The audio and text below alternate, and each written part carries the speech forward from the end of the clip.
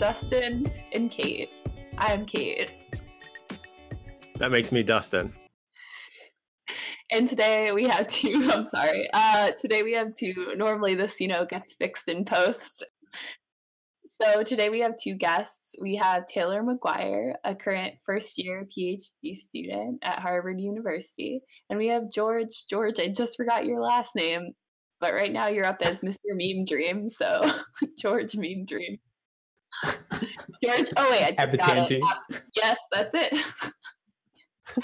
Who's a first-year graduate student at Vanderbilt University.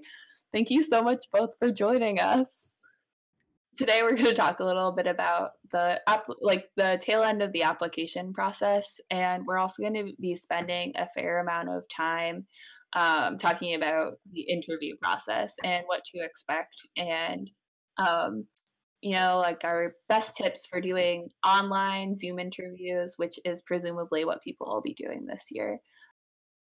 So if you guys just want to share just a brief kind of overview of what your interests were, and then how you ended up where you ended up, and additionally just to add a bunch of questions onto one, this time of the year, in the year of our Lord 2019, mid-October, as an applicant, what were you doing and what were you thinking about? So we'll start with you, Taylor. Sure. So my research interests at the time last year were focused on interpersonal and interpersonal risk factors for suicide. One of the things that was very interesting to me in my research lab was we were doing a study that assessed warning signs for suicide with adolescents, and one of the things that interested me was we were asking them questions about the 24 hours and 48 hours before an attempt.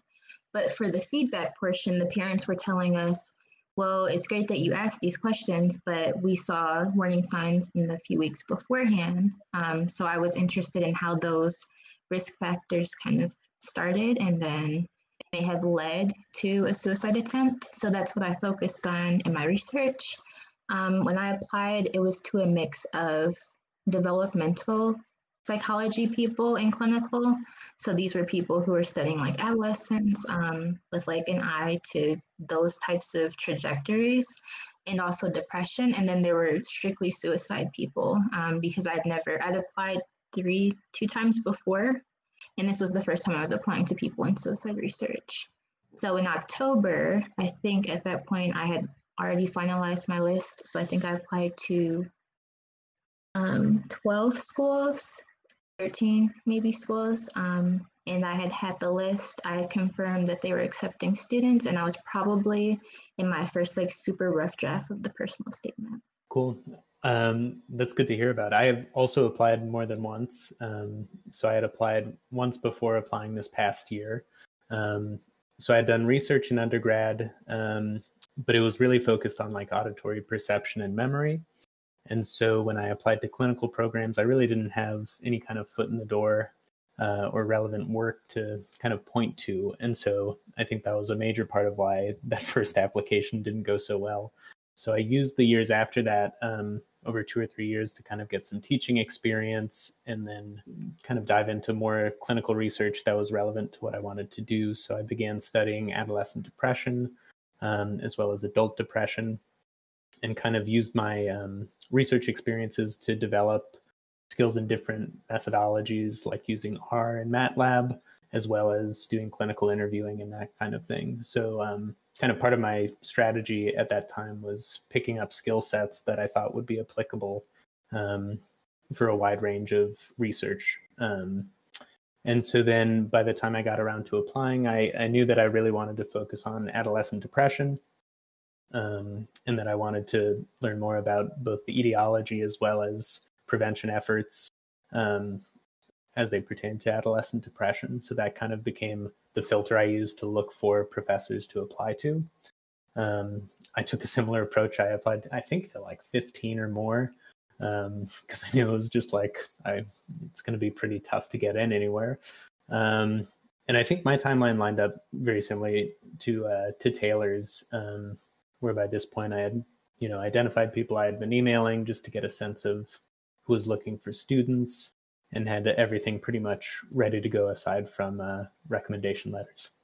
I love hearing I don't love hearing that it took you guys multiple tries to get in, because I'm also in the same boat. I think it's important to acknowledge that, particularly for clinical psych programs, it can be so hard to get in. And obviously there are some like things that people look for, and there's some kind of like hard requirements for getting in, but also like a bit of it, like a fair amount of it, is like a crapshoot. Like, it's who sees your application, what like are the potential like weak spots of your application, and how are people weighting it, and then what are they looking for in a graduate student in a particular year. And like with clinical in particular, you guys both ended up in clinical. I, the best thing that happened to me was not getting into a clinical program in the years before. And then I got into one clinical program this year, but ended up deciding developmental. And I also think it just kind of gave me this like interesting perspective, because the developmental programs, even though it was hard to get into, like they were more like welcoming you with open arms in the application process, which felt like a warm hug after like lack of success in clinical programs. And also like, I just was so grateful to have Taylor during my application years as someone to, George, I didn't know you then. I'm sure you would have also been great.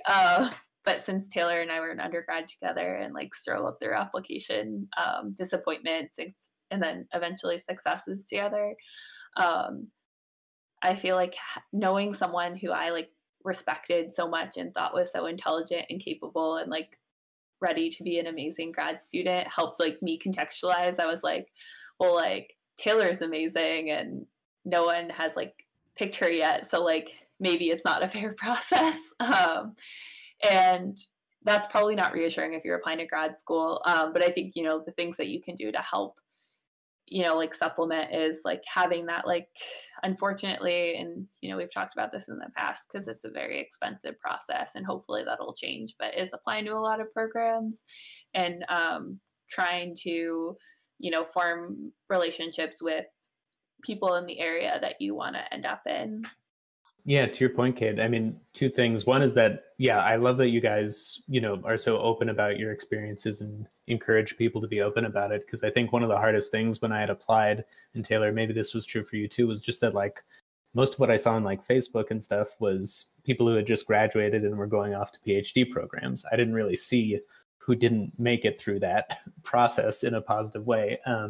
So I think we always see the people who are succeeding, and it's harder to get access to the perspectives from people who are trying multiple times. So I really like that you guys focus on that. I think I remember overhearing someone, and I was really curious, but I was still in the application process, and so I was too nervous to like approach them. But I was listening to some like grad students at Society for Research in Psychopathology last year, and they were having breakfast at a table near me, and they're like, "Yeah, I honestly think the norm is like it takes 2 or 3 times now to get in." And I know that's not the case for everyone, but just hearing that, and it just made me think like there must be like a quiet faction of people who it has taken them multiple tries, but because there like is potential like not shame, well, like maybe shame or like embarrassment about not getting in the first time. So that's why, as much as I'd like to be like, yeah, it just took me once and it was easy, I like do not tell that story because it isn't a story that would be true. But yeah, Dustin, you're the odd person out. What were you doing in October 7 years ago, mid-October, 7 years ago? While applying. Remember we 6 years, no, but 6 years ago for applying to graduate. Applying to graduate school. I was running the lab that Kate abandoned just recently. No, she didn't. She didn't abandon it. I was trying to figure out what I was doing, I think. I don't know. I was like, I didn't apply to as many schools as you guys did. Just because there weren't that many people that I could see myself working with, unfortunately, with like the type of work that I wanted to do. What is it difficult to work with? It's because I'm difficult to work with. That's exactly what it is. And that's what this podcast is set up to do, is to show future employers that I am a garbage person. Yeah, I also think something important before we kind of get into the technical, like more not technical, but like the more advice-y portion of this, I think it's as like a wider thing to kind of think about is I know for a fact that George Taylor and I all applied to at least one of the same people. And we have very different research interests, but like have some of the people, I think we probably at least, I know George and I overlapped on like 2 or 3 people, and Taylor and I overlapped on at least 2. But like we ended up in places that ended up being great fits for us. And I think we each got accepted at a program that one of the other people did not get accepted in. And so we're all enemies. No, but I think at the end of it, like you end up at a place where you feel like it's a good fit for you. And I think we're all happy with our collective decisions and feel lucky to be where we are at. And so I think having there's this like really cheesy thing that someone gave me once that I actually think about a lot, and unfortunately, and it's like, what's for you won't pass you. But I think that's like very true. You're going to end up where you're supposed to. And I think if you have faith that like the things that are going to like work out for you will in maybe a longer timeline than you have planned, then that can be kind of helpful dealing with like graduate school disappointments along the way, potentially the ones I'm anticipating. So yeah. So anything you'd want to anyone wants to add on that note before we talk about interviewing? Sure, so I'll go. I agree 100% with that. And I guess as a starting point, I know that even when you're applying and you reach out to faculty members and you don't get an email response, or it seems like maybe they're not as interested in your application, that the person who did not respond to my email accepted me. And I don't think they ever even saw it. So I think that that's something to also not really fret on too much, as long as they're accepting a student. It's fair game at that point. Yeah, they get a lot of emails. I remember the person I eventually worked for, who Dustin is in his lab, he didn't respond to one of my emails, but he responded to your email, Taylor. And then I ended up working for him, and I was like, you never responded to my email. And he was like, yeah, I'm sure I did. And I was like, no. I was like, he's pre-rejecting me. But professors are busy. And so I think it's hard to like the message of like, oh, it's not personal. Well, it is personal to you. And so like, I think that's a silly kind of message that I think some professors say. But in saying that it's not a criticism of you, maybe that's a better way of putting it, or it's not like you've made an error.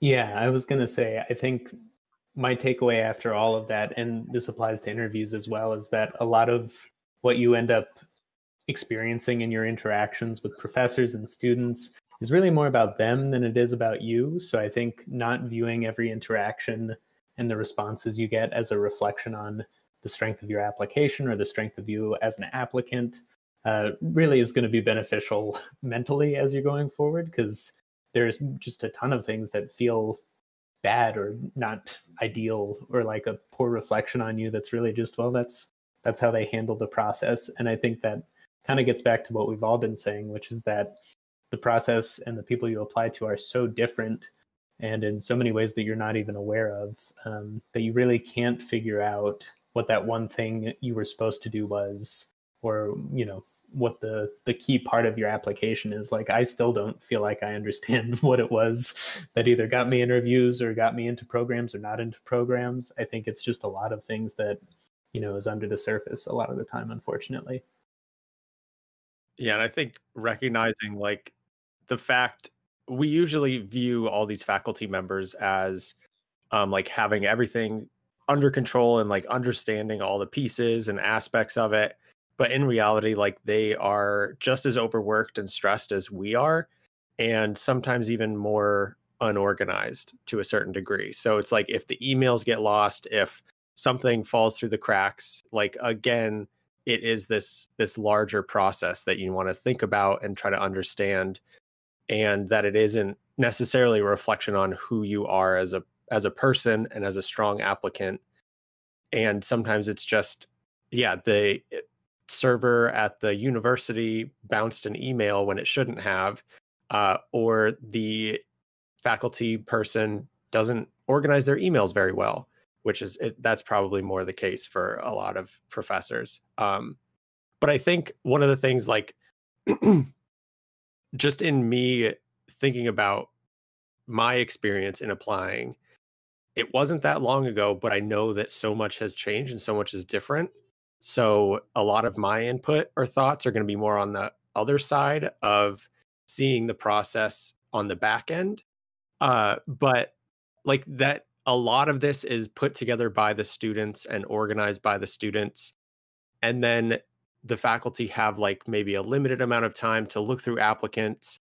And some different universities have different processes on how applications come in, and then how they are then passed along to the advisor.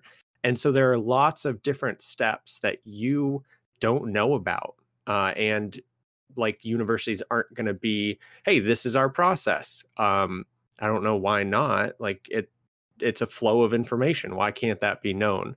But again, just like there are lots of places where things can break down, but then there are also other places that may be in your favor. And it, like, that kind of coin flip feeling may be comforting to you. I think, like what George was saying, for your mental health, that can be beneficial during this highly stressful time.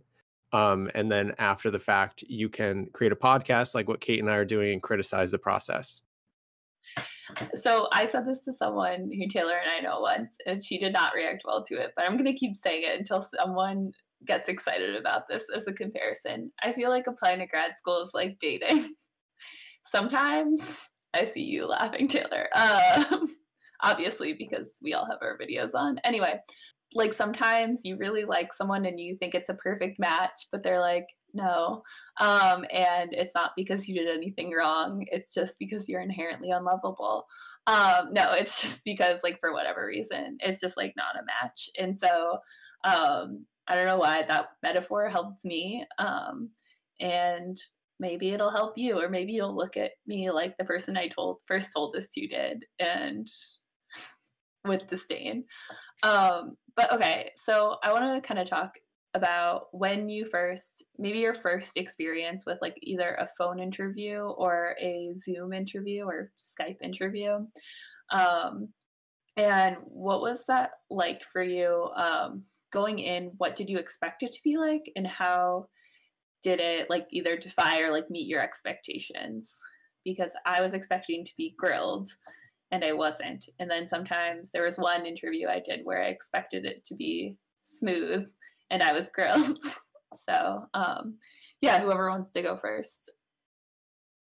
So you're saying before, like, you even get an offer of, hey, you're coming to the applicant weekend or something like that, this is just like a pre-check with the faculty person.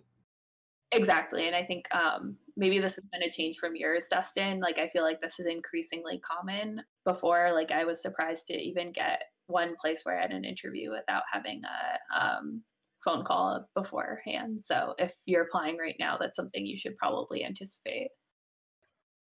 Sure. So I can start talking about the first one. The first one was, I think it was 2015. No, maybe, I don't know.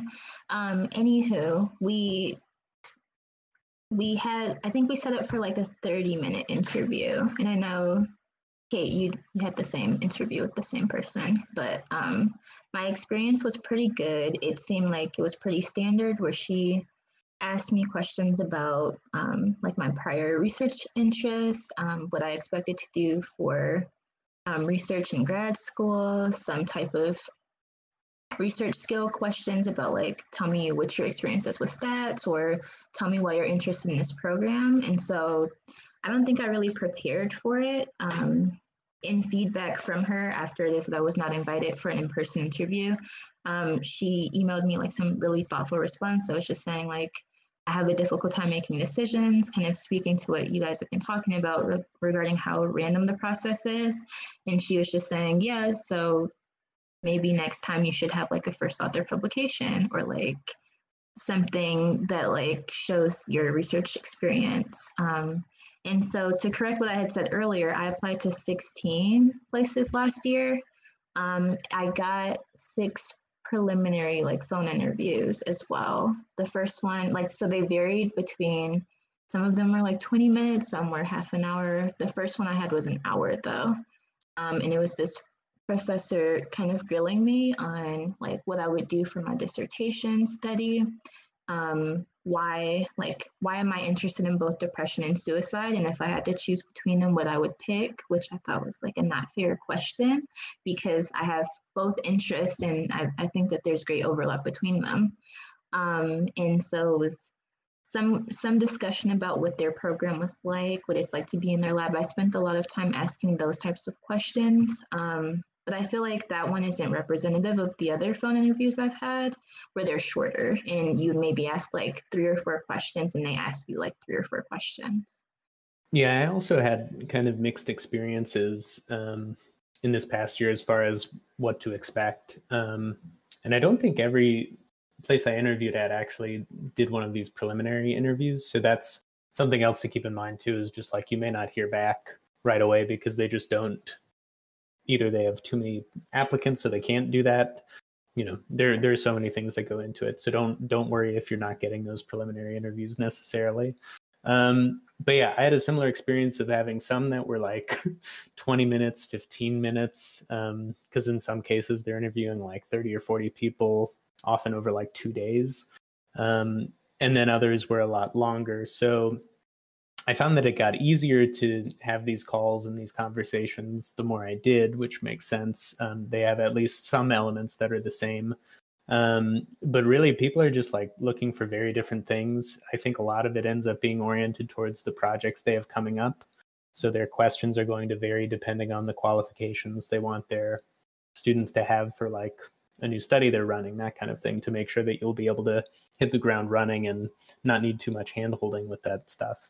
Anecdotally, I found that the conversations that went the longest were the most successful. Like there were some that were pretty short that I knew I was not going to interview in person for just because the attitude was clearly just like, I have other people to talk to. So you kind of get a feel from those conversations which ones are going well. In my case, I think I just like longer conversations, so I might have felt best about the longer ones. I'm not really sure what the causal part is there. But yeah, I would expect kind of a wide range of conversation topics as well as lengths of time for these things. Yeah, as far as recommendations, I think I didn't expect that I would be asked to ask so many questions. I feel like the smoothest ones I had turned into like a dialogue and like a exchanging ideas, and like they want to, I think at the heart of it, everyone kind of wants to see how you think like a scientist. And so some people will do that in a more gentler way. Some people will be a little more aggressive. As far as my own experience, yeah, I had the person who, my worst experience was probably with someone who, the same person who Taylor interviewed with, and I did not enjoy it. She gave us like 24 hours to respond, or like 12 hours to respond to schedule an interview for the next day. And so I had to like figure out how to take time. Like I needed to take off like time from work really quickly. And they were very cool and very flexible with that, which was really nice. But it felt like I didn't feel prepared and it felt really bad. And that was the time, that was like the cycle I didn't get in anywhere. And so that was obviously like disappointing. And I think, you know, we've talked about this too on previous episodes, that it's a really aggressive requirement to have people have a first authored paper. So that's like a personal disagreement I have as far as that feedback. But it is hard to compete with people who have that on their CV, because it also does give you pretty unique experience and the ability to talk about your research or how you think like gives you an active example of you thinking like a scientist from beginning to end. The questions I usually got, and George, Justin, Taylor, if you guys want to like add like other questions you got, like if I had to like compile them, would be like, why are you interested in what you're interested in? Tell me about your experience at X or Y place that you worked.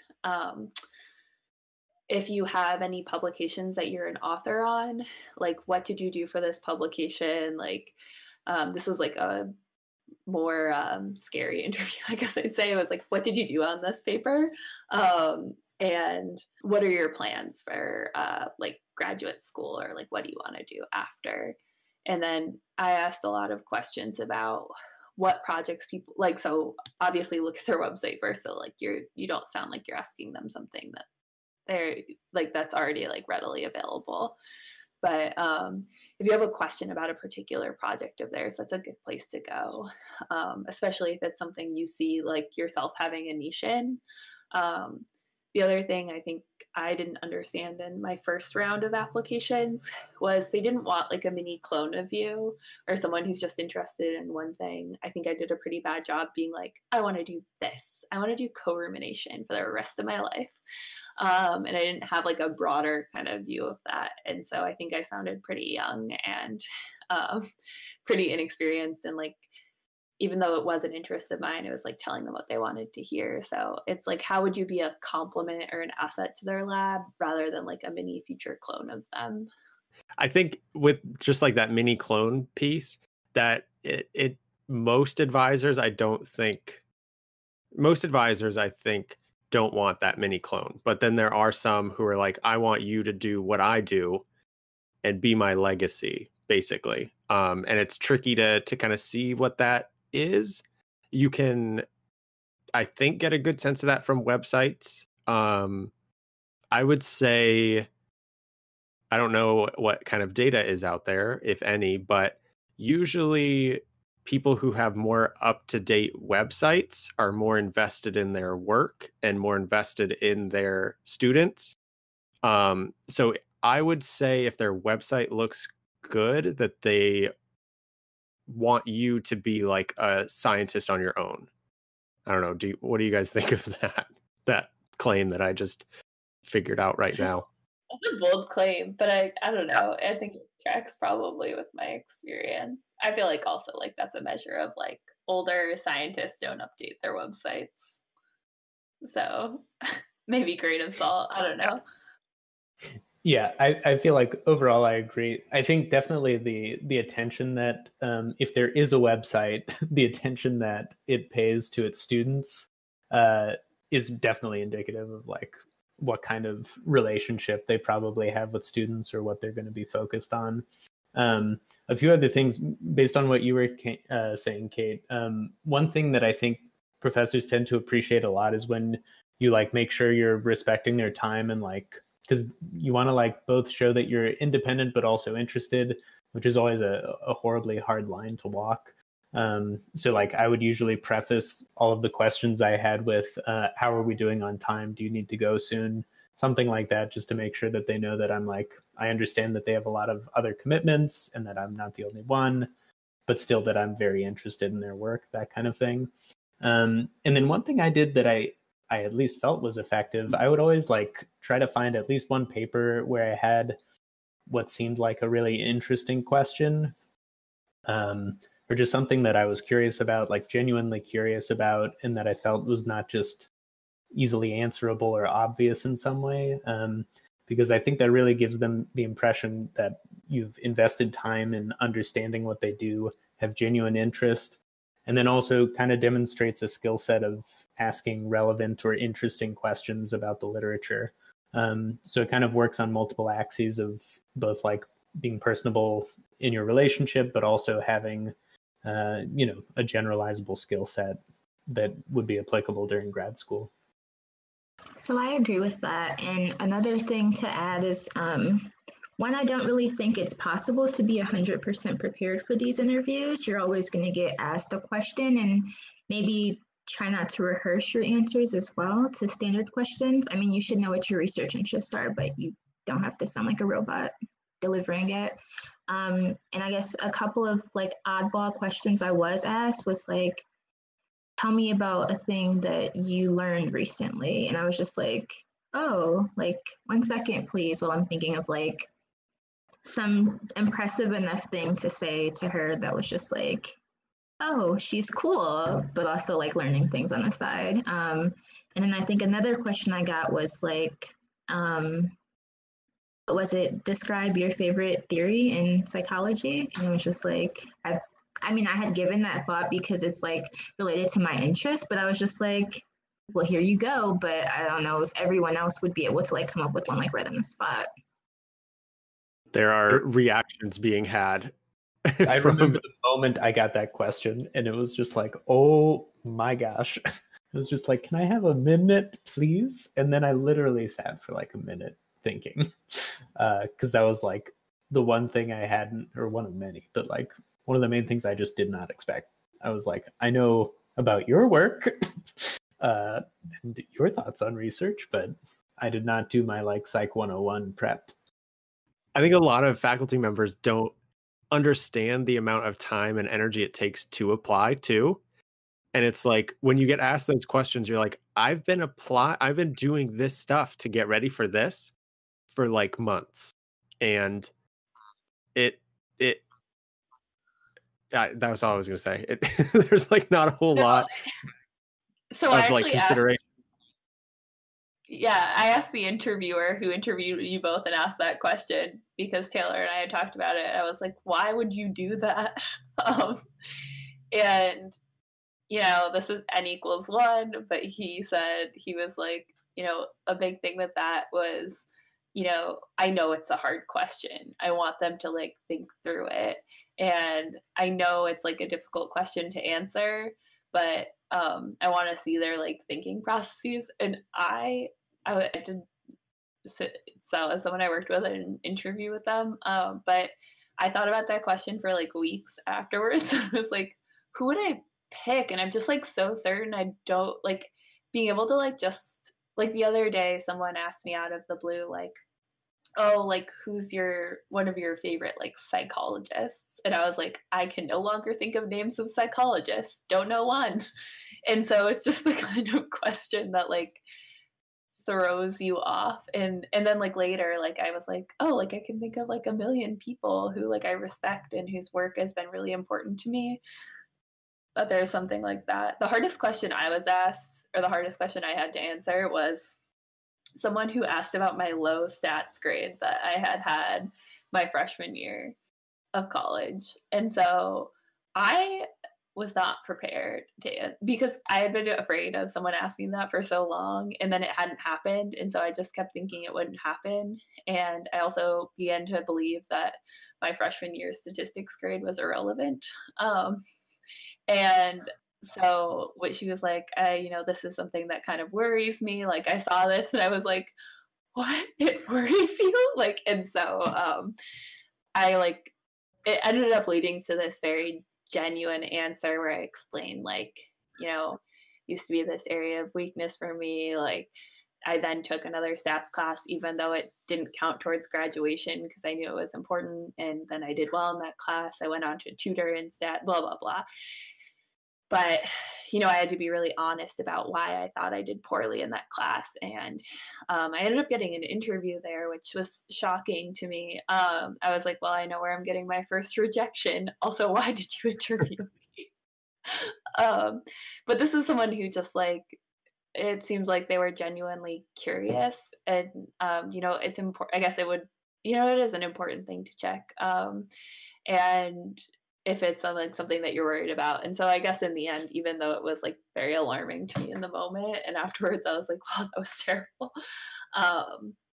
That, and also in that interview, this person, like I said something about hormone levels, and I know my area is like reproductive hormones and like I'm interested in that. And so I said something about how like it but it wasn't clear that I was saying it was sensitivity to hormones. It's a really small point, but I'll get to it. And she was like, actually, it's this. And I was like, oh no, she just told me I was wrong in the interview. And I wanted to like correct her and be like, I know that. But then I ran into this problem in the middle of the interview. Like sometimes you have to make these conversational choices between like, you don't want to be like a know-it-all who's like, I know that. But you also like, you want to demonstrate that you're smart, but also like someone that they would want to work with.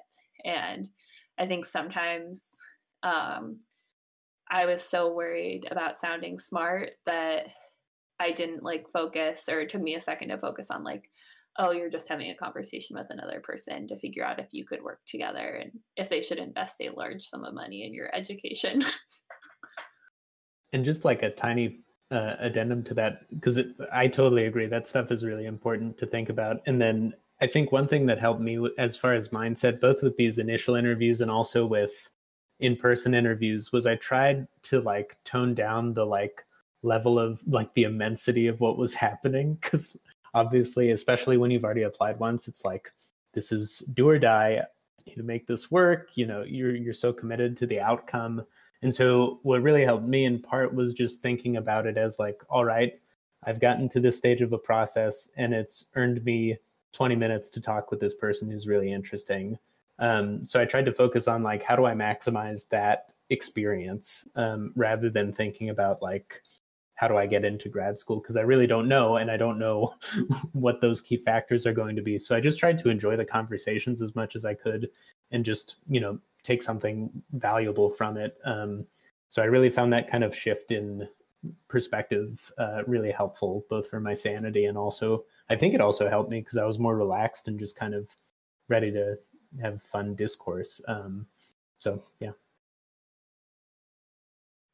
I agree with that too. And my last point on the pre-interviews is that you should probably also make sure to ask questions for your own knowledge about the program because this is your first exposure to this person. I know that this past application period, which maybe will be the same or not as the same, but 5 of the places I applied to were in the same day. And I just know sometimes you do have to like pick and choose and also start thinking about where you'd be happiest at, even if. And so I think it's important to ask like consistent questions between programs too in that beginning interview.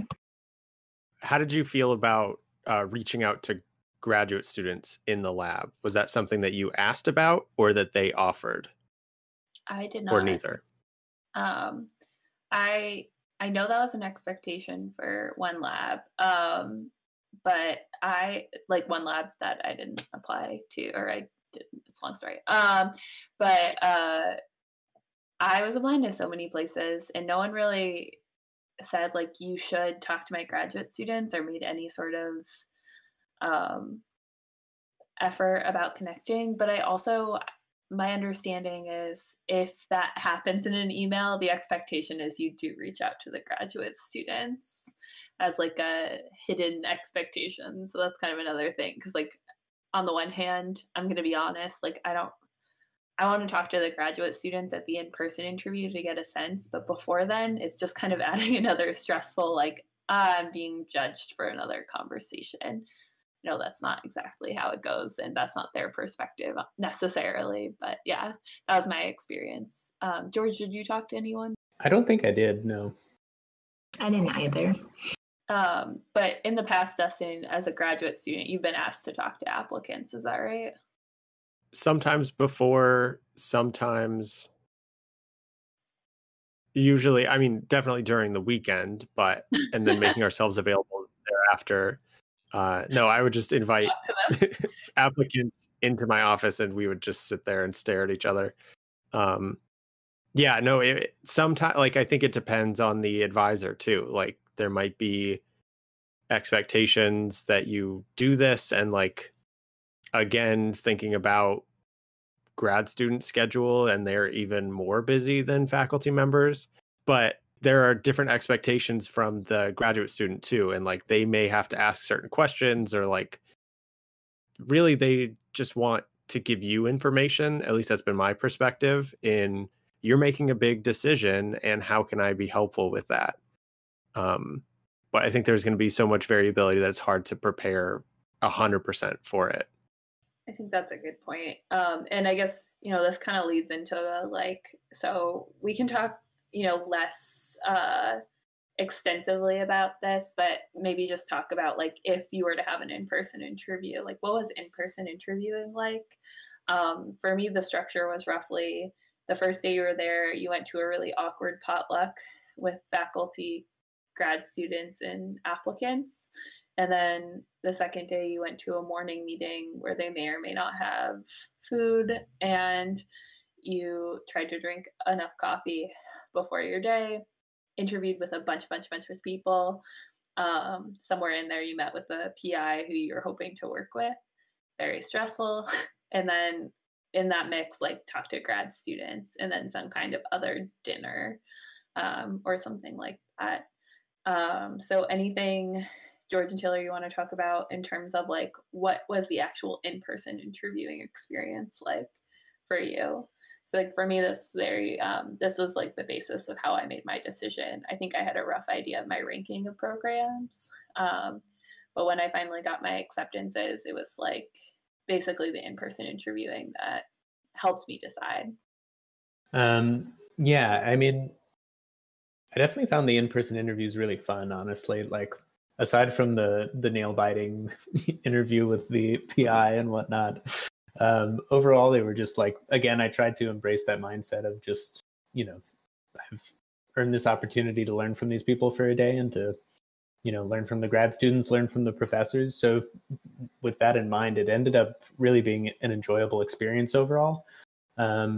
So for me, I ended up focusing mostly on kind of evaluating like what was the structure of the day like, because Kate, you laid it out really well. That was my experience too. And I found that the kind of little details of how the day's structure was organized ended up being a lot of what told me about kind of what the program cared about. For example, for that introductory like potluck, is it the students, just on their own? Is it the students and the professors? Is it at someone's home? Is it in a public location? So just like, what are those social opportunities? What do they look like? Also just like, how do the students sound?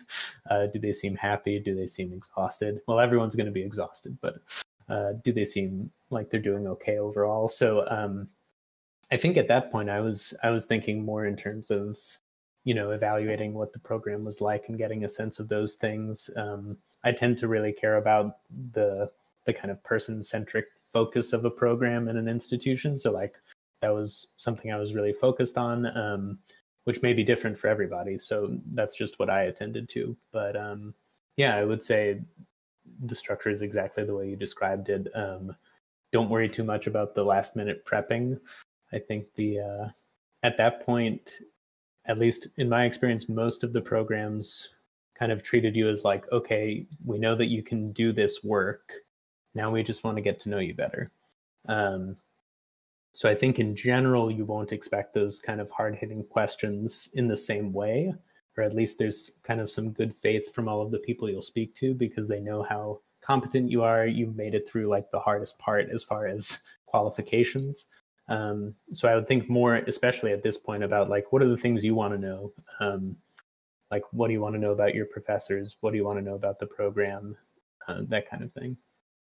So to go against the grain a little bit, I didn't have the most enjoyable interview experience. I think I had a mix of like in-person interviews that were either like one day, but this came like a week after the preliminary phone interview. And so it just got to the point where there were like too many happening. And I had a couple that were virtual. The program that I'm at now, they only do phone they do, what is it? They do a 30-minute or an hour-long meeting with the PI and one other faculty member, and then they make their decisions. So that was like intimidating to me too, because that happened like, it was maybe like close to March, and I was just like, oh, people are still doing interviews. Yeah, I agree. I think that it's really important, again, to have like that list of questions that you're asking for consistency's sake. It's also important to start thinking more about your research interests at that point, because you are going to get a lot of questions. Well, I got a lot of questions about, so now that you're here, what do you think you would like to work on for like a first year project or something like that? And well, I was just like, I don't know yet. In the beginning, it is something that came up pretty consistently afterward. And then some other things are that I agree with what you were saying, George, about how the structure of it depends on like the things they care about. I had an interview where we toured like nearby campuses that were connected to that university because they each offered a different thing. And it was just really interesting to learn about the clinical work, the teaching, and like the research. And yeah, I think also for some of the conversations that had already started with pre-interviews, sometimes there was no like interview after that. I had one person who said, so to pick up on our conversation we had the last time, like, what are your thoughts now? And I was just like, I was expecting to be interviewed. But so you never know what to expect, but I'm imagining that it will be most likely like continuing to ask questions, or should be. I definitely want to mirror that. Sorry, that just brought up so many memories too of like you've had these initial pre-interviews, and you've hoped, presumably, if you're getting an interview, you said something that they liked, and then you're like, oh my god, why did I only write down what they said during that pre-interview? Because now it's like, what did I say that was so good?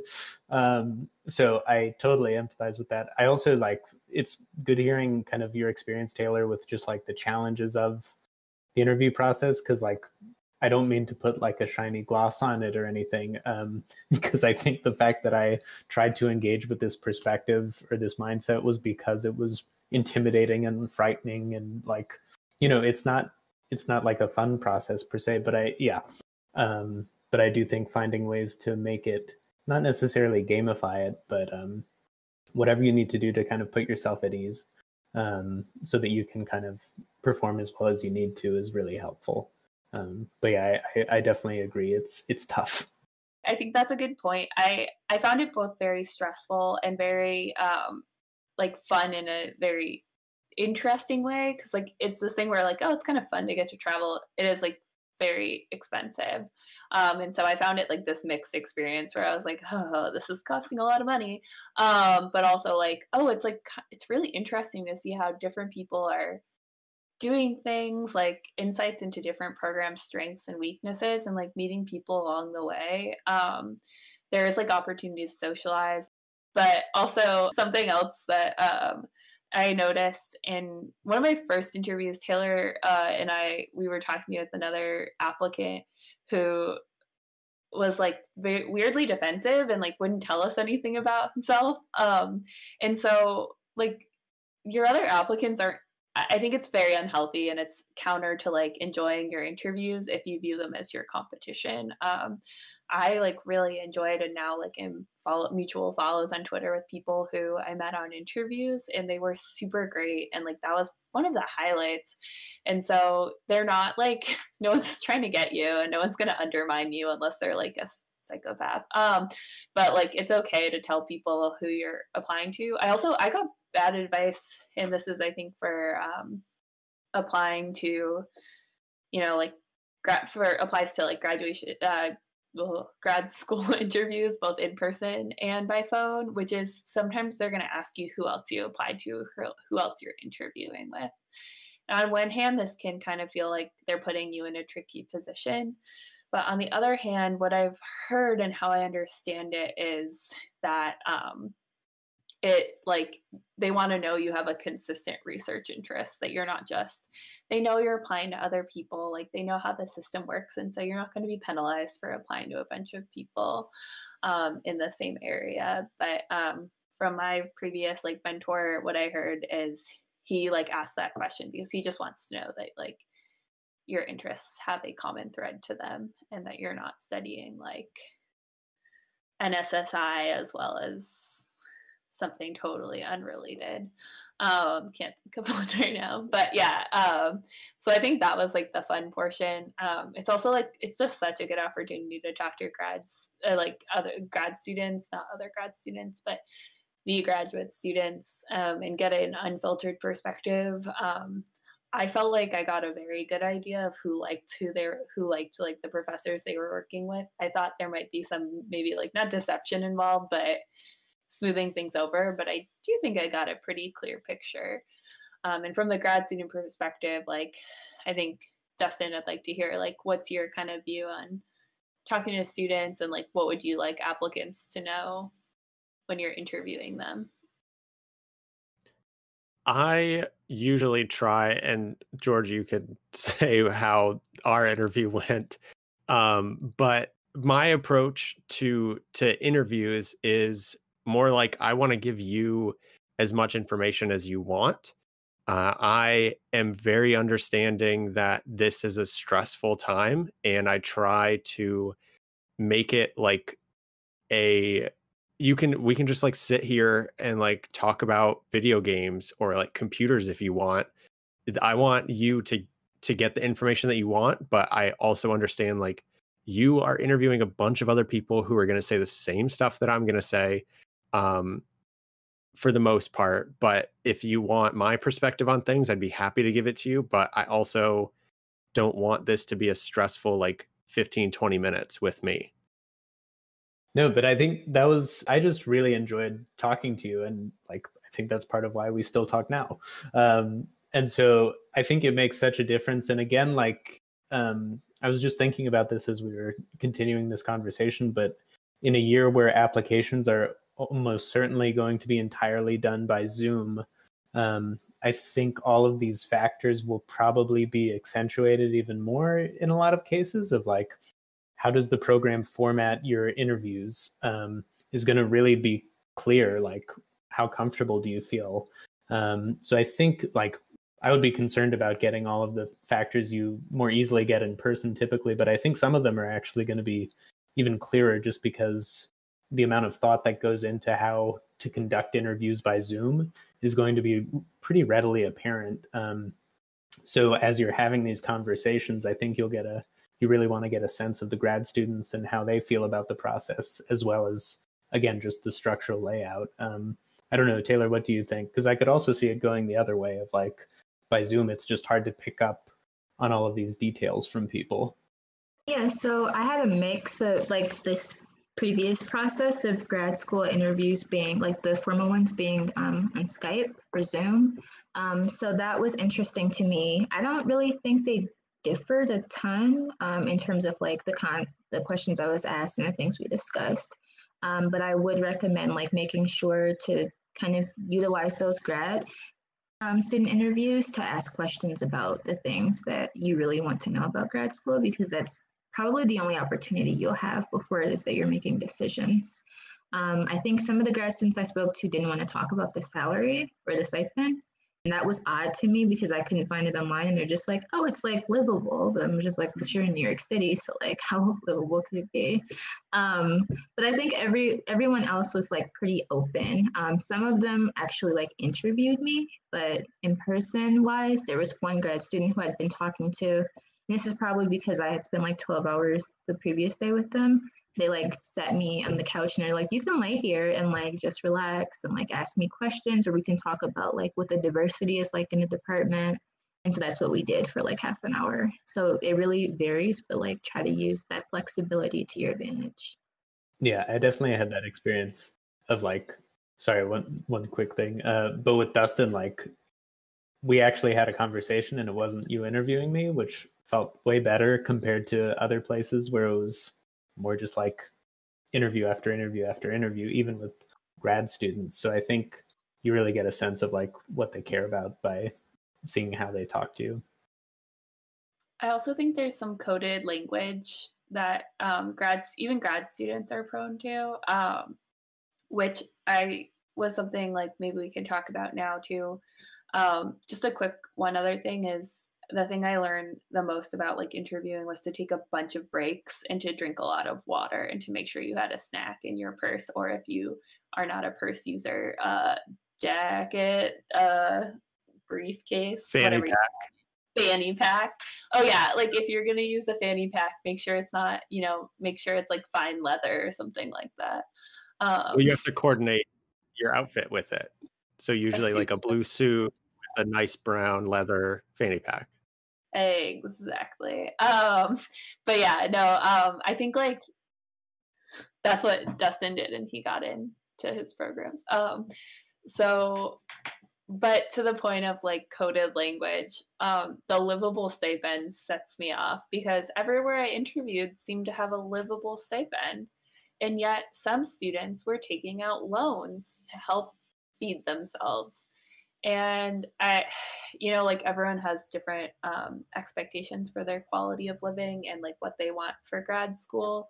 That is complicated by a lot of factors. But when I tried to get hard numbers from everyone about what the stipend looked like, and I think there are little subtle hints you'll get, which will give you an idea whether the person can, like reasonably save a little bit of money or whether it's going to be a stretch for your entire grad school. And I think other advice that I was given that I learned to kind of take in with a grain of salt was a lot of professors who I talked to who were further on in their careers, none that I like was close with, like primary mentors. So I had great primary mentors. But their advice was stipend shouldn't be that important to you because like you'll make money later. And I think that's a little bit misguided, and it's a little unfair because I think for me, understanding the amount of stress that I would have to go to supplement my income or worry about paying off future loans was a consideration in how productive I could be as a scholar. And so that was it was important to me. And I'd be lying if I said one program that I was interested in became less interesting to me because I thought it would be a very stressful living situation. So thoughts on this, Taylor, George, Dustin? Yeah, I mean, I totally agree. Because I think grad school is hard enough as it is. And I've seen grad students who have, really been in a tough spot. And like, you really want to be in optimal conditions in grad school. So that was a huge factor for me too, of just like, what is life going to look like? Is this enough money to live, at least I wanted to make sure I wouldn't have to think about money all of the time, because it really does make a difference. One other thing that this brought up for me too was just when you're talking like the kind of euphemistic language around these things, but knowing like what kind of career paths the institution as well as your mentor specifically kind of envisions for you can be really helpful. Because I know some are, like we talked about earlier, some are looking for kind of a mini version of themselves, which can be more restrictive than someone who's really looking to, nurture you. And if you end up going in a certain direction, they're going to help you. And even if you go in another direction. So I think that's another thing that you kind of get a sense from students, but isn't always explicitly said. Yeah, I think that was something that I found pretty frustrating. And also, like to add, I think, questions around stipend, also like cost of living, like what's reasonable to balance that out. And obviously there are like online calculators, but just like there's how much would it cost to live here, and like how do you have to live with other people? Are you gonna have to drive or like take the bus? Like how important is your commute to you, and like how flexible your advisor is and like helping you make things work. And also not every place I went to had paid for your health insurance, or not every place I looked at paid for health insurance. And so like that was there was one place where you had to give up a significant portion of your student stipend for health insurance. I was like, well, that's not your stipend then, because like health insurance is essential. And so also checking out whether people had graduate student unions was something I did. So I don't know. That was important to me personally. I think it can be a tricky thing to balance too, because you are on one hand like trying to find, you want to get in. This is your end goal, is being in graduate school. And it can be like it at times it may feel like you don't have any power or any say in the next steps. It's like you're going to do everything that you can do and you'll do it very well. But at times it can feel like, well, I don't want to, if they give me an offer, I'll probably go. But I think keeping in mind that this isn't always the only avenue to go to reach the career goals that you want, and having that can be helpful too when you're thinking about these things, about your stipend or about how you're just going to live for the next 5 to 6 years. or longer if you're me or somebody else, maybe, I don't know. But that, like, that you don't have to, this isn't your only option going to graduate school, or it is the case that you take another year and that you get more experiences so that then you can look at other areas that are a better fit for you. Again, like, this is your training, this is you as a student and you growing, and you want to make sure that you're doing what's best for you and your family or your situation. Yeah, and I'm just wanting to like throw it back to all of you guys. And is there any other like things in particular that you looked for, or like things that were important to you that was like a make it or break it for a program?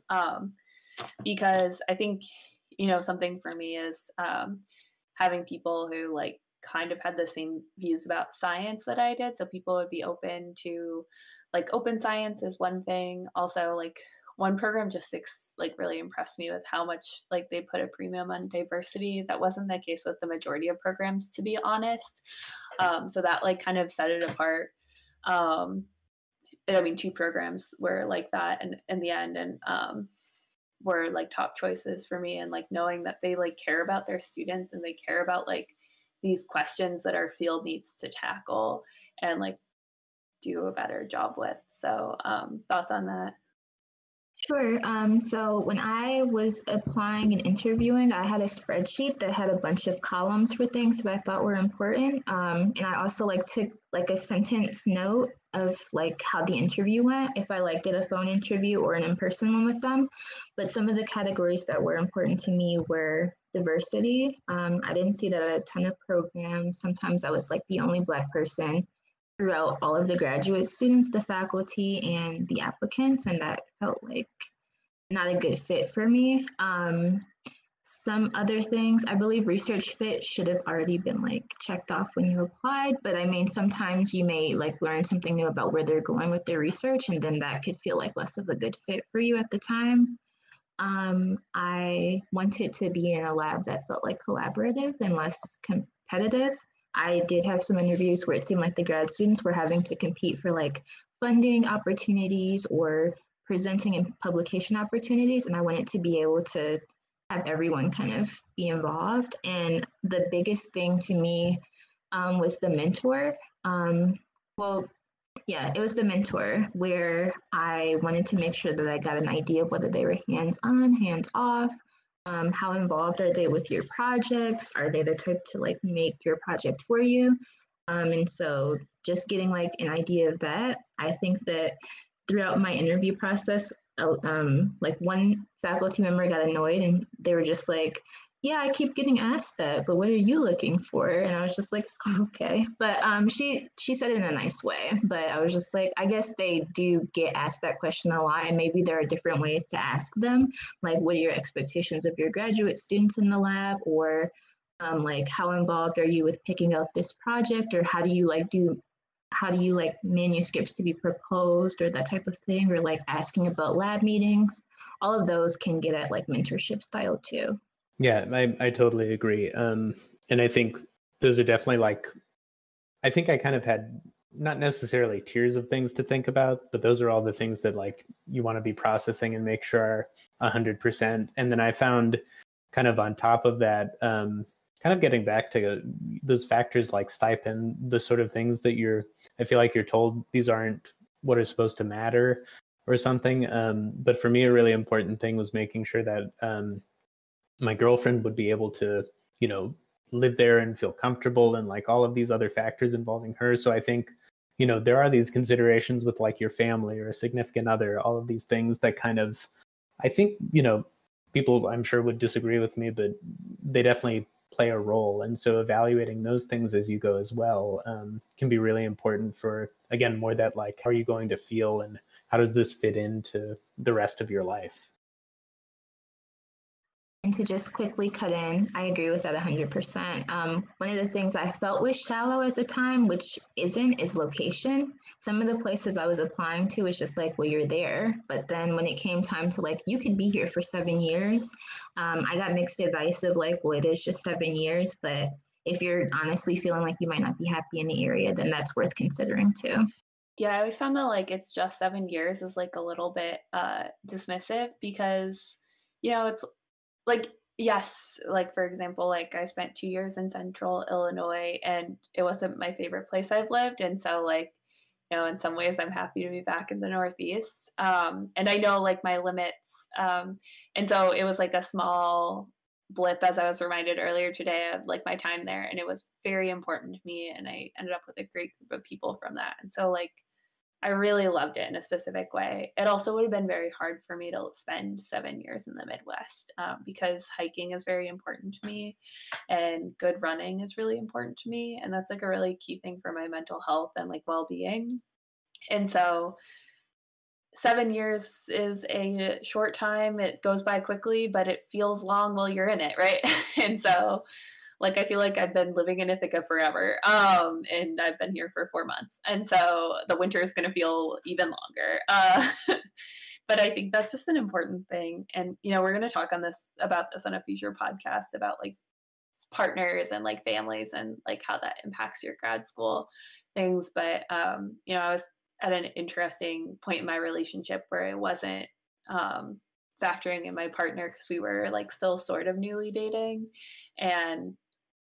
But now, like I assume if we stay together or if we break up and I end up with someone else who I'm serious with by the time I'm looking for postdoc, like that's a very different decision. And it's going to depend on things like Dustin and I talked about, like family things and what your values are and what your goals are outside of academia. And so I think my biggest criticism of the like application process is sometimes it asks you to put your researcher self before your whole self, and they're both equally important, and your researcher self can't thrive if your personal self isn't thriving. And so I just think that's really important to think about. I think that's something that comes back in what we talk about too, is like, yourself the best and what is going to make you happy doing what you're doing, and just make sure that you're advocating for that. And if you're noticing that there are certain places that you're needing to do that more, then that might be a reflection on that it's not a good fit, and that you are able to go elsewhere if that's the case. Perfectly said. So I think, if you guys have any final thoughts, and then we'll go into our future direction section where we'll get your sweet recommendations for everyone to follow. Your job as influencers begin. So any final thoughts on like the application process or, Zoom interviewing if it ends up being that this year? I can go. So I think that one of the things that I think maybe us being in the position we are have a difficult time conceptualizing for people who are like not, is that there's going to be anxiety. It's going to feel stressful. And I'm not going to say that before you get through the process, you're going to be like, oh, well, that's what she was talking about. But it is something that once you're over it, you're over it. And it doesn't last forever. The application period should be like a couple of months. And it's just really important to make sure that you're making the right decision for you and not your advisor or whoever else is pressuring you to go into a direction you don't feel comfortable going into. And it's also time for you to be selfish as well and just make sure that you're prioritizing yourself in your decisions. Yeah, I totally agree. And then kind of two similar and slightly different points. I guess one is, especially from just having this conversation, like no two people are going to have the same application experience. And it really is, like most things in psychology, outcomes are multiply determined, right? So there are a lot of ways to get to a good outcome. And so that can be true, within academia, going into a PhD program. That can also be true, not going into a PhD program. And I definitely know people who are applying with me at the same time who ended up not getting into a program, but finding something else that was also really good. Because there are a lot of ways, especially now, to really pursue a career that's meaningful and, can produce really valuable results for people and make people's lives better, which is why we're all doing this. So I think, I don't mean that in a pessimistic way or anything, but just, there are a lot of ways to achieve the goals that you have, even if it doesn't necessarily feel that way at first. So I would just encourage you to kind of as Taylor was saying, think about what you need, and that may not always mean a PhD. And if it does, that's great. And I hope that process goes well for you. But really consider what you want. Even if you get into a program, it doesn't mean it's the right thing to go to that program just because it's a PhD. Man, I feel so wholesome after listening to this advice. I feel like I would have been better prepared. No, thank you both. Justin, any final thoughts before we? Not really. I'm the old man of the group who's like, my experience is so far away, it doesn't really matter. But yeah, thank you both for joining us. Where can people find you on the interwebs, or do you want them to find you? I have no idea. I'm on Twitter, and my name is George Abitanti, but I don't know what you search to find me. So good luck. Great. All right. Same. I'm not on Twitter yet, but I may be shortly. And maybe we could close out just by stating our favorite psychological theory or something. I'm getting anxiety just thinking about it. That's so cruel. I gotta go. Sorry. That'll be for all future guests. We'll ask them that'll be our one question we ask everybody. That's kind of fun, but it's so funny. I still can't think of any. Sexual strategies theory. Don't know what it entails. Can't remember. Blocked it out. Okay, so future directions. If you have something to recommend, a podcast, a book, an activity, etc. Well, so first, Dustin and I were talking before this, so I'll give my super nerdy one and then slightly less nerdy one. But Patrick Curran is just the best. He's involved in the Quantitude podcast, which I love. And he does a lot, I know, on stats online. So anything, I also think his voice is just so calming, much like Dustin and Kate's. So if you just need something to listen to relax, I think it's also great. And then if you're not feeling supremely nerdy, I guess, you could also listen to Binge Mode. I love Binge Mode. They do in-depth podcasts on things like Harry Potter, Game of Thrones. They're just so great, and they care so much about the content, and just they're great. So highly recommend Binge Mode. I double endorse Binge Mode. I love it. I haven't seen any of the Star Wars movies since I was 10, and I still listen to all of the Binge Mode episodes on Star Wars just because it's fun to listen to people nerd out on something. So that was really fun. Taylor, how about you, other than your calm podcasting voice? Sure. So let me think. I read a book recently. Well, I bought a lot of books recently, and I haven't read any of them other than one. So I can give a recommendation on the one. It's called Dark Matter, and it's kind of about time travel and physics and kind of nerdy things like that. And then some books that I have yet to read, but my advisor this morning told me they were good books. Crime and Punishment, which I may read at some point, and this book called Between the World and Me, which is about being Black in America. I don't know, maybe they're great books. Crime and Punishment? No. I heard, is that the Ta-Nehisi, I always get to say his name wrong, Coates book? Okay, yeah, I should read that. That's been on, that's actually been on my list for a while. Lastly, the Entitled Book by K-Man. Taylor and I have been talking a lot about the Entitled Book. Taylor also, recommendation for boyfriends or partners is to read Entitled as well, if I'm correct. You are boyfriends and partners, so I guess that's you, Dustin and George. Yeah, no, I have requested it from the library. I'm waiting for it. And I'm about to. So I'll go with my recommendation, which I just forgot, is taking a rest day. So as some of you may know, if you're a regular podcast listener, if we have any of those, I've been running for every single day of September, which has been exhausting, and I'm so excited. I ran today this morning, and so I am one day away from having completed this, and I'm never doing it again. I'm exhausted. I had to at the end of a hard day of classwork, it was 8 p.m. and I was like, I've got to run at least 2 miles to make it count. And so I'd step out my door and slog through it. It was awful. So taking a rest day, I'm ready to be done with that. And then They Can't Kill Us Until They Kill Us is a book by Hanif Abdurraqib, and it's very, very, very, very good. I like it a lot. And he's also a great Twitter follow, so I'm really enjoying that. Any updates on We Write Max? So Taylor, George, if you didn't know this, I've been trolling my friend Max by creating an account called We Rate Max and rating all of his tweets. He doesn't know it's me, and he thinks it's a student of his. So I actually got locked out of the account, so I have to figure out how to recover that. I've been kind of busy, so I've been a little lazy. So he hasn't gotten rated recently, so I'm going to figure it out today probably, and then do a mass tweet rating fest.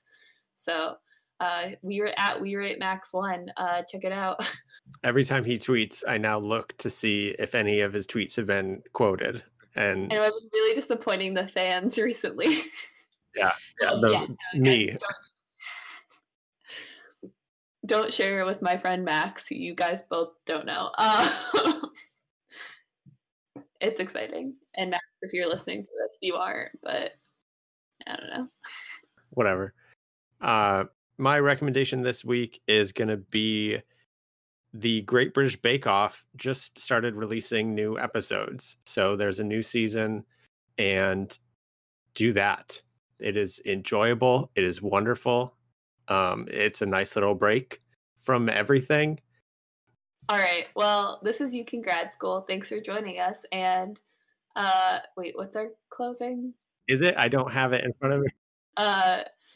I'm Kate. And I'm Dustin. And we don't think you can grad school. We know you can. It was better last week.